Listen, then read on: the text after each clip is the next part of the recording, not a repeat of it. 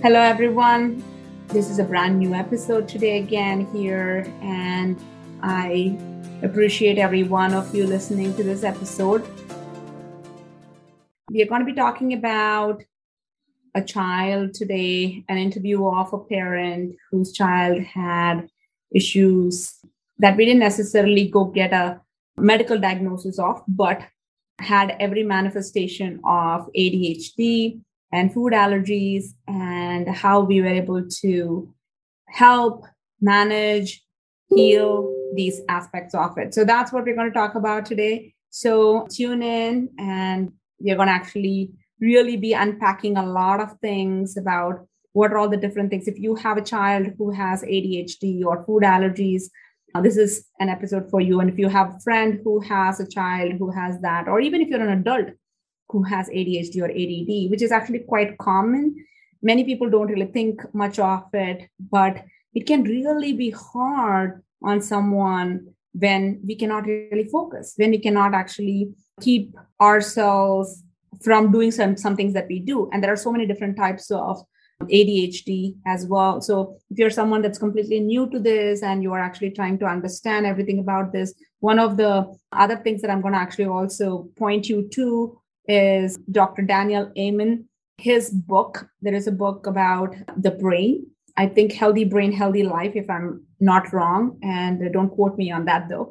But it's something similar to that. But Dr. Daniel Amen he's a psychiatrist. And he wrote a book about how there are so many different types of brains and even so many different types of ADHD. And he even wrote a book about ADHD.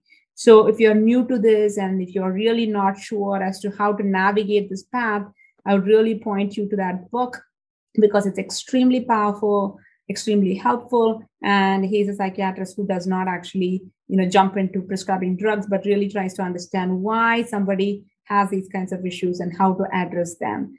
And so with no further ado, I'm going to introduce our guest today, who I'm very, very happy to welcome.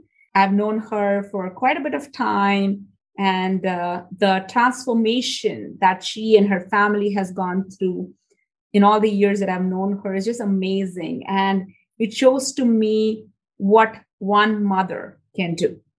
Once we actually realize that, okay, my child is having something and I'm going to change this. I'm not going to just take a diagnosis. I'm not going to just take a medication, put my child on a medication, but I'm going to actually heal my child.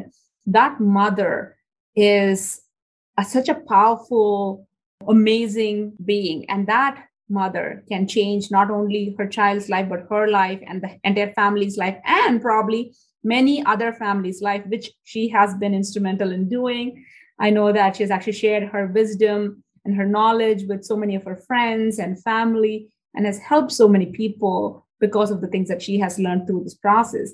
And I love, love, love how when we actually go through these things, when we understand that our body is capable of healing itself, when we do the things right by it, there's a paradigm shift that takes place. And through that paradigm shift, we actually become a completely different person than when we were before. And we also become a lot of times fearless. We actually become empowered. We become strong. We hunker down and take care of things ourselves. And we just are a beast at it, a warrior, a Viking at it. And that is what I see in her. And I get inspired by people like Tiffany. So I am extremely happy to welcome you to the podcast. Thank you, Tiffany, for coming in. Thank you. That was the nicest welcome. Thank you.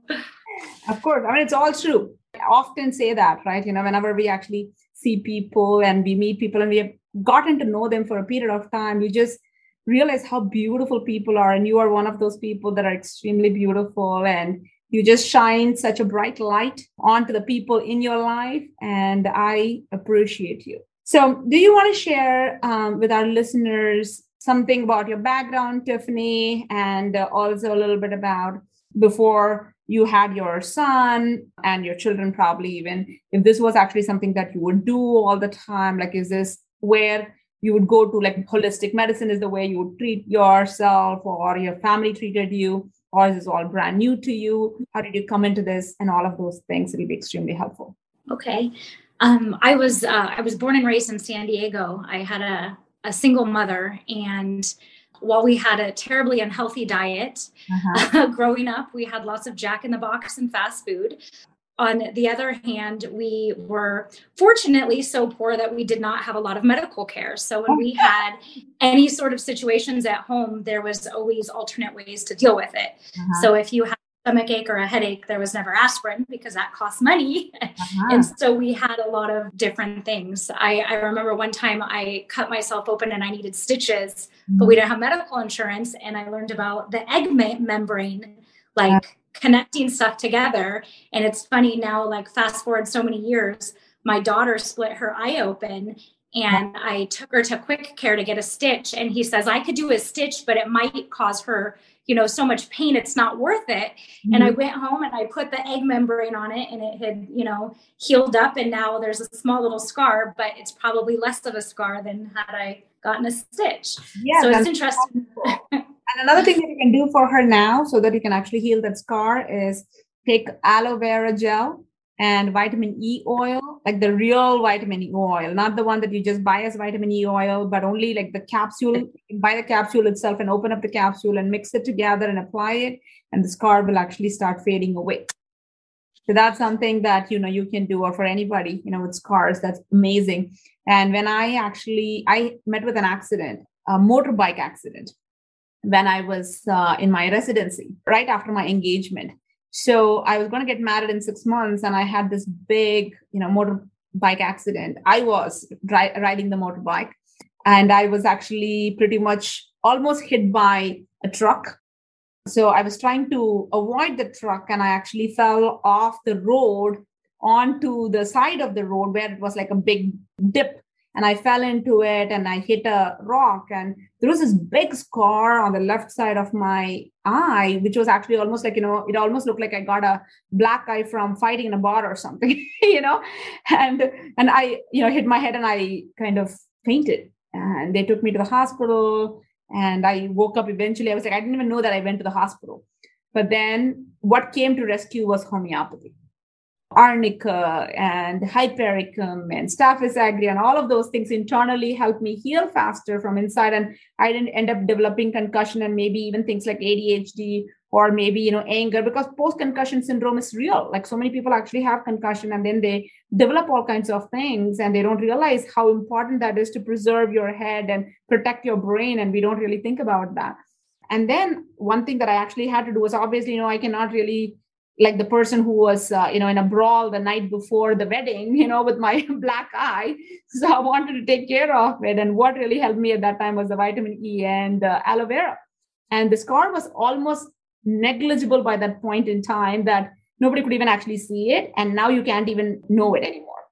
And I'm looking at you and I see nothing. I would never get it. Yeah, that's how amazing it is. And it was amazing within a few months. And that's what was so...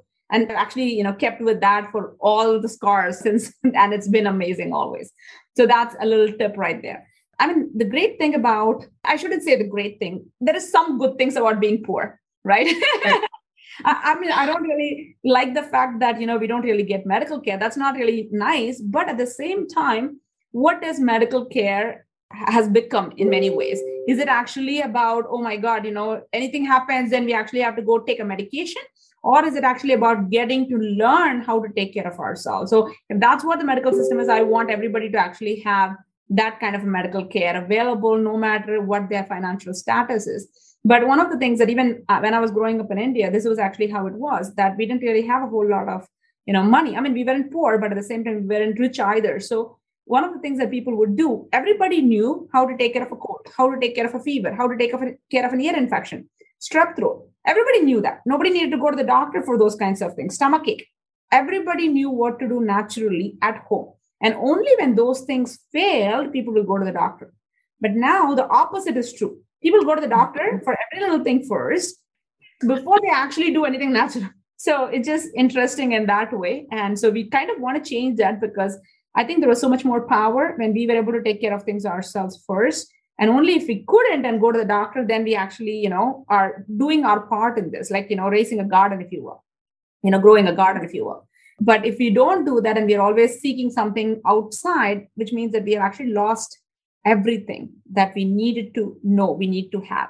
And that's also the reason why we do this podcast, because this podcast is to help educate people that you can take control of your health in your own hands. And you don't always have to run to the doctor immediately. There are so many tools that we are offering to you free of cost through these podcasts, as well as our free resources. Go there and try to use all of these resources before you have to run to the doctor. All right, thank you for that. So, and then go ahead.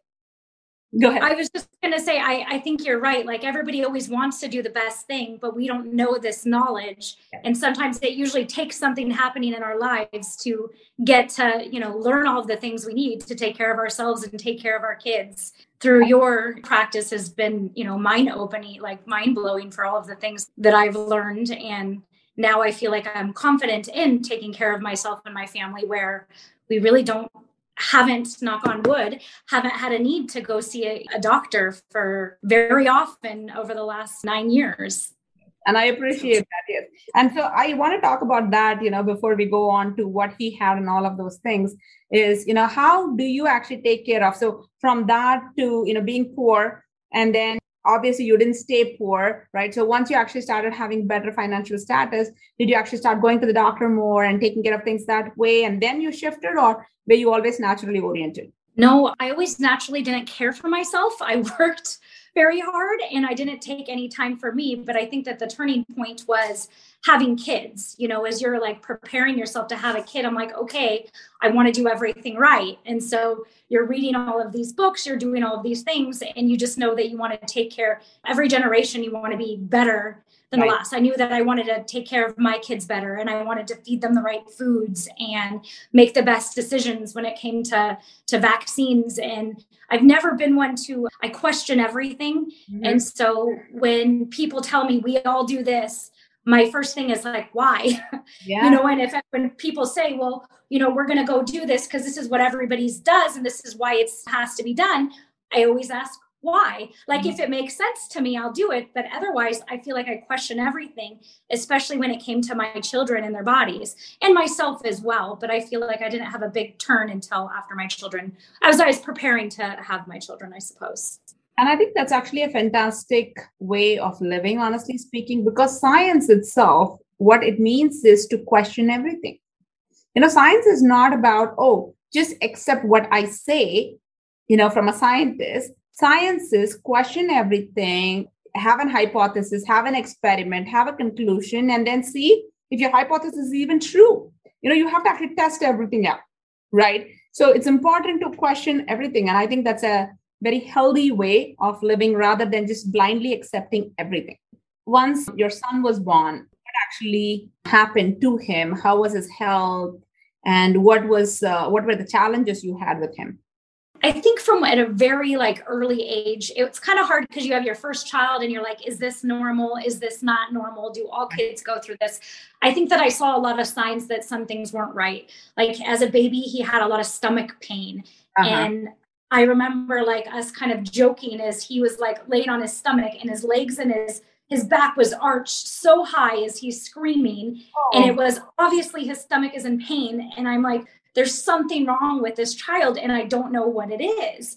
And it was from a very early age that kind of started. And then as time went on, I don't know what initially led us to learning that he had some food sensitivities or food allergies.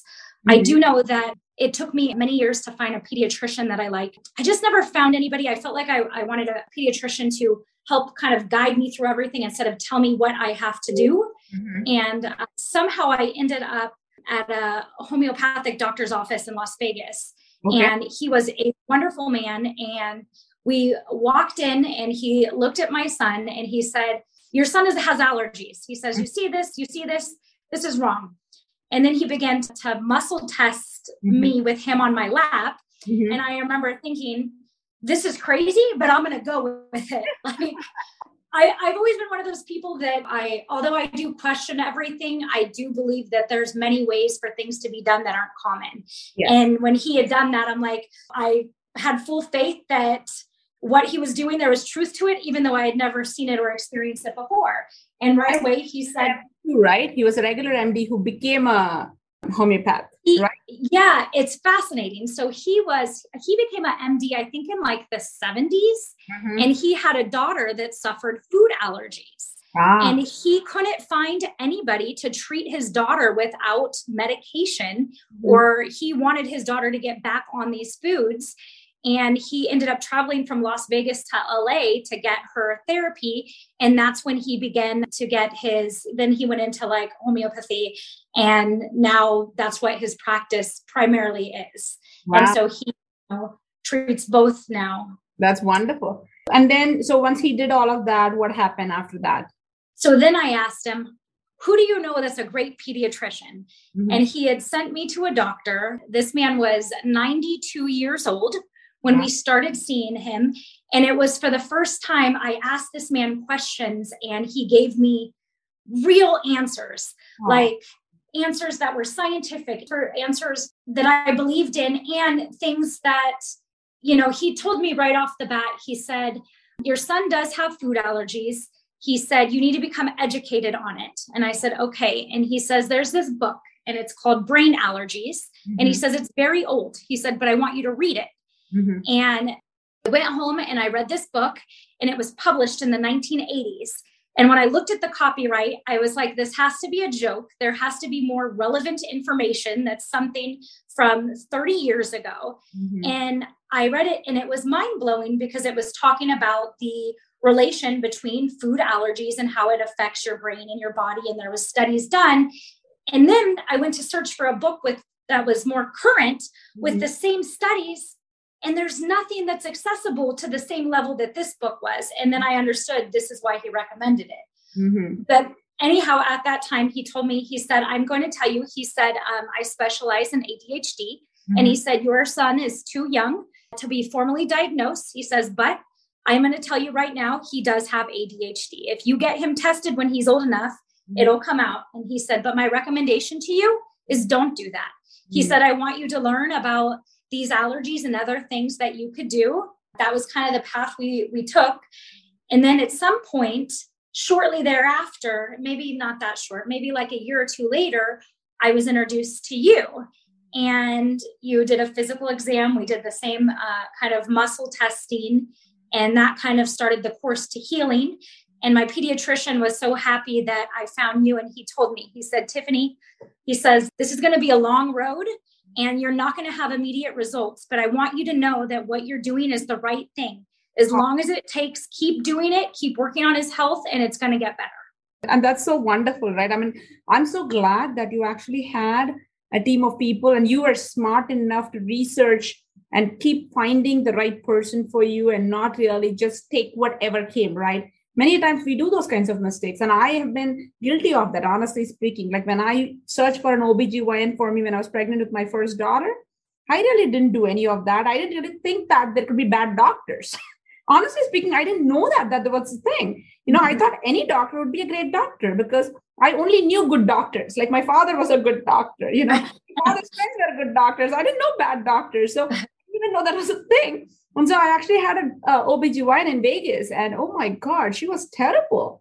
And it's really interesting how, you actually start to look at those kinds of things. But I'm so glad that you knew enough to be able to know what you want and go after it, because not many people do that. They actually just stay with the pediatrician even if they are not happy, even if the pediatrician actually does not actually understand what they want out of this whole thing. Like, for example, most people obviously want their children to be healthier, right? If they actually keep getting recurrent infections, they don't want their child to have recurring infections. But then the pediatrician doesn't really have a solution for that. All they do is they keep giving them medication after medication, antibiotics after antibiotics every single time. And there is no solution. But most parents don't think that there is another way. What they do is they just stick with it because they don't know what else to do. They don't even think there is another way.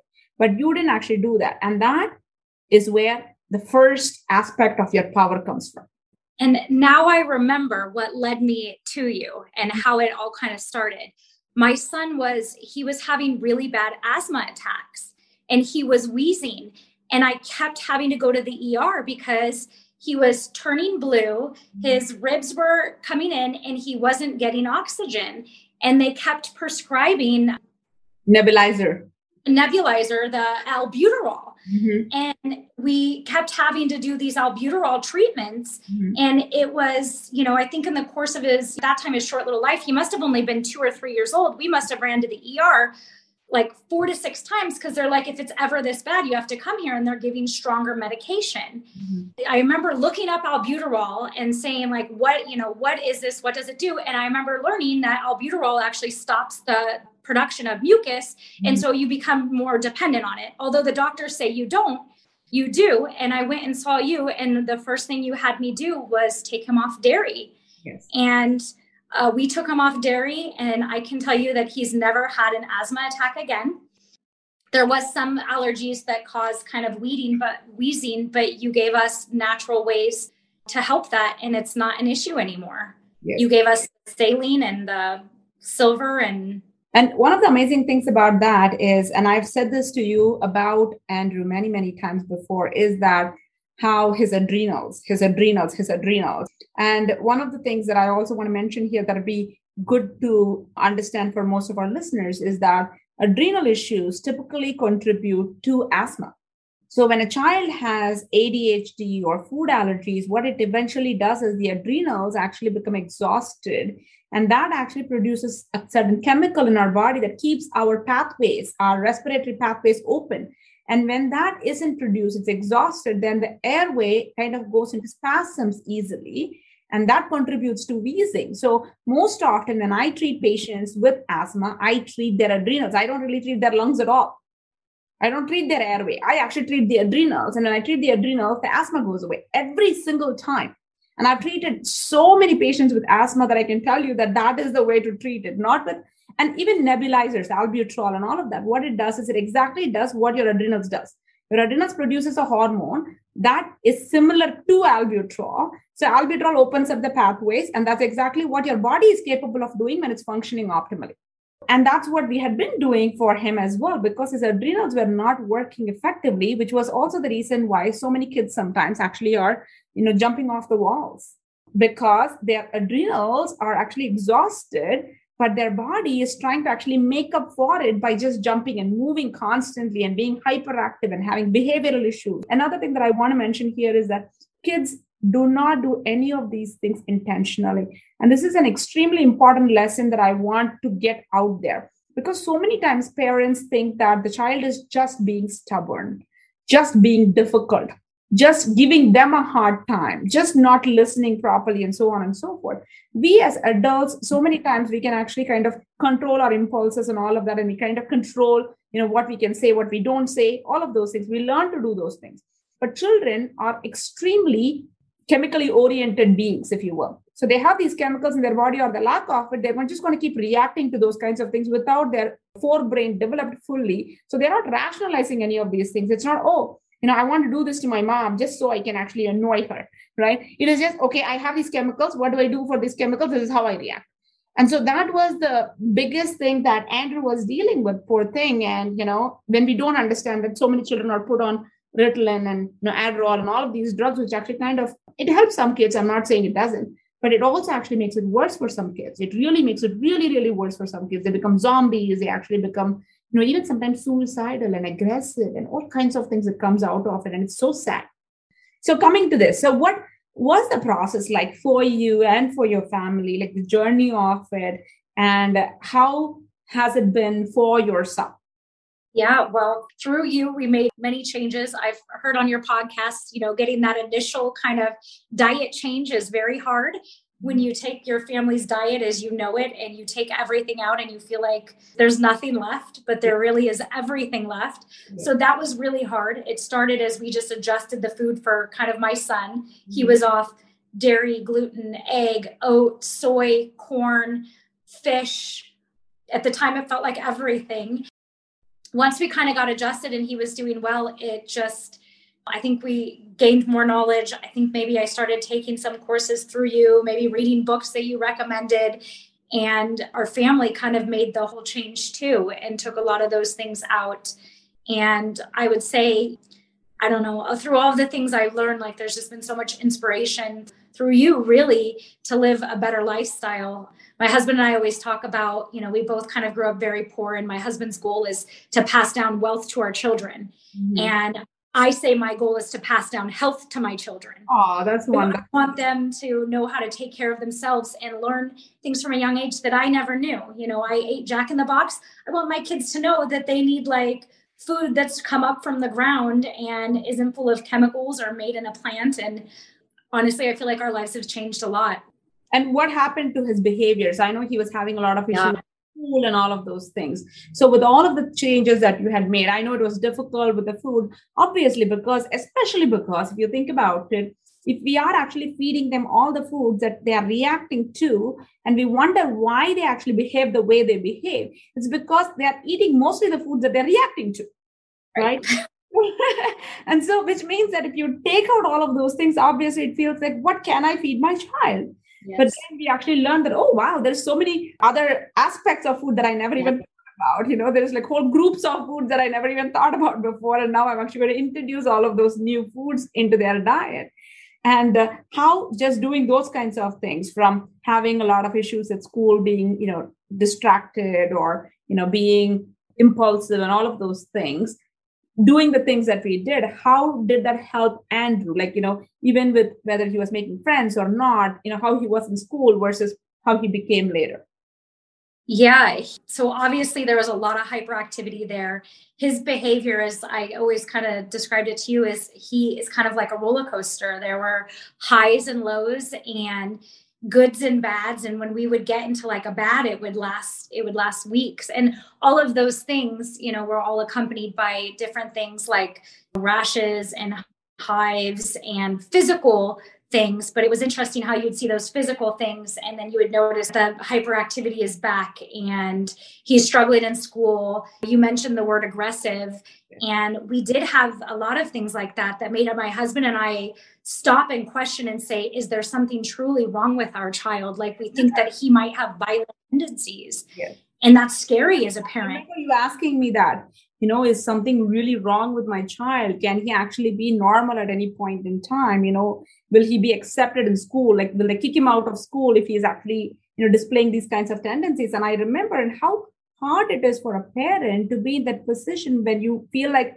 you can't really do anything about it first, right? But there is so much that we can do. And that's what we're talking about. And I remember also how every time you'll actually have maybe an accident by which he actually eats something, maybe at school or something, within a few days, the most important signs and symptoms that you started noticing was that hyperactivity would be back. He will actually start having issues listening. He would actually have issues going to sleep, and he would have issues, calming down, and he would actually even have aggression, at some point or another, even hitting his sister and things like that. And that's how quickly it was. A lot of people, though, when they're actually eating these kinds of foods on a regular basis, that becomes their norm, that there's no way to even know if this food is affecting you or not, or affecting them or not, right? That's their normal. They just think the kid is actually behaving poorly and the kid is bad. And that's it. And I've actually seen it so many times. It breaks my heart to see that, because I've seen children with ADHD come through in this office, and the parent is actually telling me that the child is just bad. He's just doing this intentionally to us. And he's a devil. And I'm like, oh my God, this is horrible to actually hear, because the kid isn't. The kid is actually having so low self-esteem because of all the things that the parents are saying. And he's trying his hardest to keep his impulsiveness, under control. He's trying to sit down, but he's not able to. And I've actually had conversations with parents, and believe me, why I say that you're inspiring is because not every parent will actually take it in the right sense. I've actually lost so many parents when I've said these kinds of things to them. I've lost so many patients because of that, and that's okay. I'm going to have to speak the truth no matter what. But you actually took it in and said, okay, what can I change? What can I do? How can I bring a different kind of parenting style? Or how can I actually look at him? How can I approach him? How can I feed him? And you did kind of change my mindset. I never thought I had a horrible child. I thought that he did some things that I didn't want him to do, and there was problems listening. But I feel like you really helped to change that. You have to support your child no matter what, and he doesn't want to be this way. And I remember at school one time that he was getting in trouble because he didn't want to sit down and eat. And he had so much nervous energy, he couldn't take the time to sit down. And this must have been in maybe it was first grade, maybe second. And I remember the teacher telling him, you have to sit down and eat. And I called the teacher, and it was the first time I really, I was proud of myself for saying, listen, like if my child, has a lot of energy and needs to stand up and it's not disrupting anybody else, why do you care? He's on the playground, he's eating lunch. And it made me support my child, because at the end of the day, I want my child to look back and always know that I was the one there for him and I had his back. And no matter what decision or what behavior, good or bad, like I love you and I'm here and I will support you. Yes. Even in your bad decisions. Yes. And that's wonderful, right? And the thing is that many a times, even at schools, there are so many rules that don't make any sense. So many rules, dumb rules. And it's not like, oh my God, these rules actually somehow make education better, learning better. No, there are some rules I understand that, you want it to be a little bit conducive, but also we are not really raising robots either here. Okay, they're not going to look alike. They're not going to be alike. They're not going to behave alike. They're going to have different things. We are raising children here. And we want our future leaders to be coming out of this, right? We want our future scientists to come out of this. We want our future inventors to come out of this. So if these are the people that are going to come out of there, how can they actually all be alike? And how can they all be just compliant 100% of the time and obedient? Leaders are not obedient, right? So, and I have said that to you. I remember as well that and it's a leader, and you have to recognize that he is not going to be obedient all the time. And these are all aspects of not ADHD, but our children. But in today's world, so many concepts, especially when a child has some difficulty, unfortunately, we actually start putting everything under the same thing, under the same label. And then we actually think, oh, this child is just problematic in every way. Yeah. I was just going to say what you said is so true, because when we're telling our kids that, why are you bad and why are you doing this? Mm-hmm. I felt like my son was hearing a lot of that all the way around from different people. And he'd go to bed at night and his brain would be hyperactive and he couldn't shut it off. And he would replay his day and he would say, Mom, why am I bad? Why do I do these things? Mm-hmm. And I realized that these things that people were saying, myself included, all the way around, were affecting who he was as a person. And I feel along with your medical care, you have a lot of wisdom on how to help people be better parents, and everything goes hand in hand. It's all connected. Yes, I appreciate you sharing that. And that's true, though. The thing is that, most times if you actually look at it, we don't really have to help the children. We really have to help the parents. Honestly speaking, that's how I look at it, no matter what it is, whether it is a diet, whether it is the way we look at our children, because kids are just like clay in many ways. They just mold the way we mold them, at least in the beginning, okay? And then they actually develop their own personality. But we have so much more power than we realize, which means that we need to use our power more wisely. And then one of the other things that I also want to mention about here is that with the food allergies and all of those things that he has had as well, that we were able to actually, like, for example, when you do introduce it back again, or when he eats it by accident, now what happens to him? It depends. But I think what happens mostly is both him and I are able to quickly identify if something is out of place. And so eat something and it'll be like, Mom, there's a small rash on my leg. It's like, all right, we got to, I know Dr. Sheridan's going to be like, we got to get back to work on the gut. Yeah. We've got to take care of it because something needs to come out. It's not a one and done. It's not all corrected. Everything I think is a work in progress. It's just knowing how to handle it, manage it, and hopefully get to a better place than where we started at the end of it. And also, I know that he also had issues with some dizziness and issues with his inner ear or middle ear. I can't remember now. I know that at that point in time, you also went to somebody else because that's something that's more structural and that was helped by somebody. So I want you to share that with our listeners, because then they'll know that, oh, there is another aspect to this that can be. Yeah, that was a really terrible thing that happened, but I was so happy where we are now. One night my son went to bed and I was laying down and I was tucking him in and he said, Mom, he starts holding his ears. He says, please tell Daddy to stop yelling. Tell Daddy to stop yelling. He's yelling. And I listen and I'm like, there's no noise. I don't hear anything. And he starts crying and he's rocking and he's holding his ears and he's like, somebody is screaming in my ears. And he is just pouring tears. It is nothing worse than seeing your child in pain. And it's something that you don't know what it is and you don't know how to help it. Yeah. And so we were up, all of that night, and we had a few different nights like that. And it was accompanied by dizziness that prevented him from going to school and doing sports, terrible vertigo where he said he always felt like he was walking sideways and he wasn't, walking straight, and it affected, everything. I had to pick him up from school many days early when he wanted to be there, wanted to learn, wanted to be with his friends, but he's like, Mom, I can't. His body was weak. He said he felt like his knees were, going to go out from under him. He would tell me he would go to school and he'd be in line for lunch and he'd have to prop himself up on a table. And all of these things were going on. And I remember one night he was having another episode and he came down to my room and he was laying in my bed with me and he was crying. And I told myself, like, I have to find a solution. Like, I cannot let this child go through life like this. And so I did what every horrible patient does, and I consult Google. But my Google now is homeopathic remedies or natural remedies for like ringing, dizziness, and all of his symptoms. And I ended up in this spiral in these medical journals, and I came across all of these positive studies from this certain type of chiropractor that was called a NUCCA, National Upper Cervical Chiropractor Association. And then I got the name of this and I researched until I found a doctor in Las Vegas, and I found two.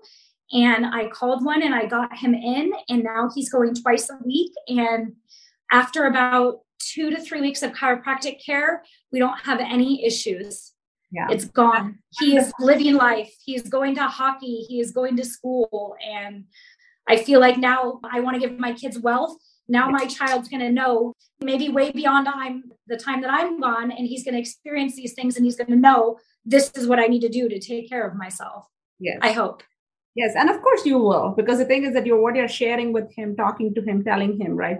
One of the ways that I actually know a lot of things from even when I was young was because my father would actually tell me whenever I was sick or something, I would actually ask, oh, I have this. And he would say, okay, go take this remedy. Okay. And that is the way I actually learned how what connected to what, without even knowing anything about it. I didn't know anatomy. I didn't know physiology at that point in time before I went to school, but I just knew the remedies for each of the conditions. And then after he has said that like 5 times, the 6th time I'm like, I'll tell it and he'll be like, let me guess, this remedy, isn't it? And he'll be like, okay, I'll go get it myself. So that's actually a way to kind of educate our children as well, to know what to do, as much as, because Tylenol and ibuprofen and all of those things, everybody knows. Why don't we know any of these things, even though they work as effectively, if not more effectively and safely, and doesn't contribute to more problems, but actually create such a well-being in us? We need to actually pass this on. So not only that, maybe, if you will give me the liberty to add one more thing, is that, not only just health, you want to pass on empowerment, being able to take care of themselves. That would be, and wisdom is what we want to pass on to our children as well. Because I really don't believe in passing, as much for me wealth, but for me, passing these things is so much more important to me. And of course, each person is different and everything is okay. And now I know that there was another experience that you shared with me, before we started, that I kind of want to bring. And here is how this whole process has actually made you become your family's doctor.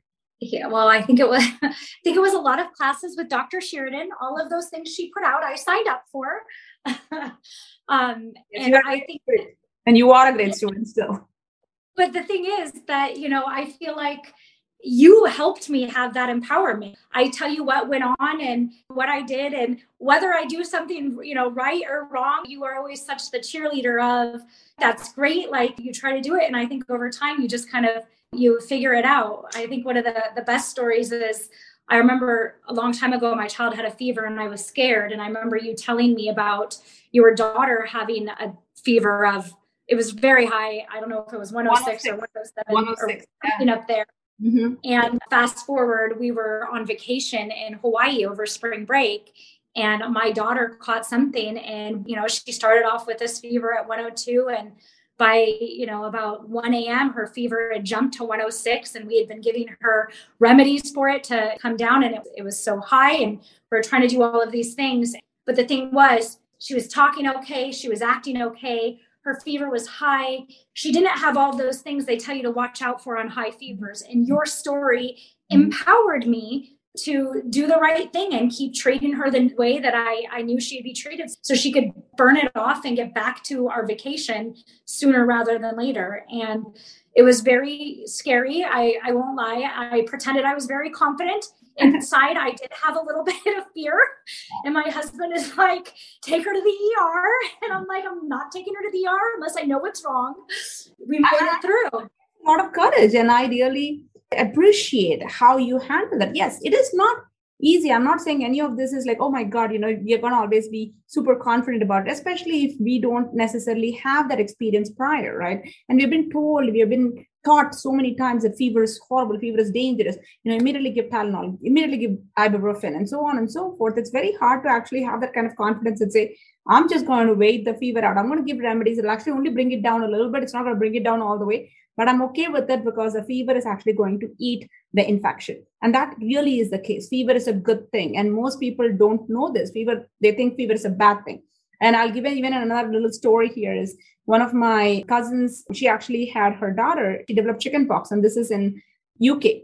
So her daughter developed chickenpox. And when she developed chickenpox, even though she knows better, she actually started giving her Tylenol. Okay, because she was like, oh God, she has fever. I just want her to be comfortable and all of those things. Tylenol, it actually kind of prolonged the illness and it was going on for longer than it needed to. And then the fever wasn't coming down. It was coming down, but then it would go up again. And she had to keep repeating the medication and still wasn't going anywhere.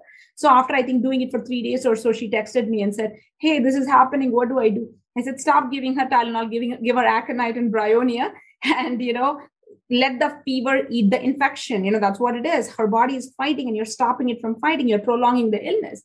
And it's amazing. The next day, everything started actually improving. Her symptoms started improving. And this is just always the case. Again, I don't say any of these things lightly. I've done this for 19 years and I was raised this way. So naturally, we don't say this with, no regard for health or no understanding of what is happening or saying, oh my God, everybody can just, have 106 fever and be okay with it. But know what action you need to take. Don't actually be careless about it. Be concerned, be caring. Definitely do something about it. Take action, but don't be afraid. Don't think that, just reducing the fever is going to help your child. That is not. So I love that story. And that's why I wanted you to share that, because when I do it, it seems like, because I know what I'm doing. But when you do it, this is a story that you're going to remember for the rest of your life. The next time your daughter has a fever, right? You're just going to actually handle it like a Viking. You're just not going to even think about it anymore, right? It's not a big deal. Viking. Right? If it's 104, you're like, yeah, okay. We've done worse. We're going to be okay. Exactly. Right. So that's what a gladiator is all about. And that's what I love about the whole thing that we do here as well, is to actually educate and empower people, so that they can actually become the gladiators. They can actually become the shining stars of their own family, and they can take control of their family's health to a large extent. So the need for me becomes less and less and less. And it's a really good feeling knowing that you can take care of your family without needing to run to somebody for advice. Yes. When something happens, I know what to do. I know how to treat my family. I don't need a second opinion unless it's something new and totally out there, which we've had some of those too. Yes. But, it's... Yes. Of course, there are going to be things like, it's not going to be that we can actually do everything. But if we can do a lot of things that happens day to day, then we can actually feel much more stronger, have more power and courage within us to be able to do things. And then we pass that on to our children as well. Yeah, I mean, you keep hearing these stories, and this is why I'm doing this podcast. So for everybody who's listening, I want you to understand, no matter what you're dealing with, it doesn't matter what your condition is. I am 100% sure there is someone out there who understands that and who can help you heal, not just to put a Band-Aid on it, but really, truly heal, and not really just a medication that will actually keep the problem maybe under control, but not really something that will actually get you from one place to another, to completely heal, where the body is capable of doing that. We just need to find the right people. And another thing that I also want to mention here is how she was talking about the NUCA chiropractor. And that's important as well, because sometimes we need a community. We need different kinds of doctors, like acupuncturists, chiropractors, homeopath, naturopaths, different kinds of doctors who can actually still treat the body as a whole and not just actually look at it as a puzzle piece and trying to figure out the whole from that one puzzle piece.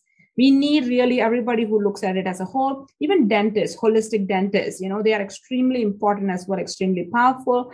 And our teeth can actually affect our health in a detrimental way. So it's very important to have all of these different kinds of people in your tribe, in your community, so that you know who to reach out to whenever you have something going on, and and you have the confidence to be able to go to them and know that you are in good hands, that they are never ever going to do anything that is going to be detrimental for you, but for the well-being of you. So that's all I have for today. I really appreciate you joining me, Tiffany, and sharing your experience and sharing the story of Andrew's issues with ADHD and how he's doing amazing today in his school and making friends and being joyful. And that's just such a good feeling for you and for me, because that's what we actually want to lead at the end of the day, right? So I appreciate you joining me. Thank you so much. And for all of our listeners, thank you for listening. I appreciate you spending this time with me. I know you have places to go and things to do. If you learned something today, if you understood something new today, please do leave us your comments, as well as share it with anybody that might actually get help from this whole podcast. Thank you so much, and I'll see you in 2 weeks.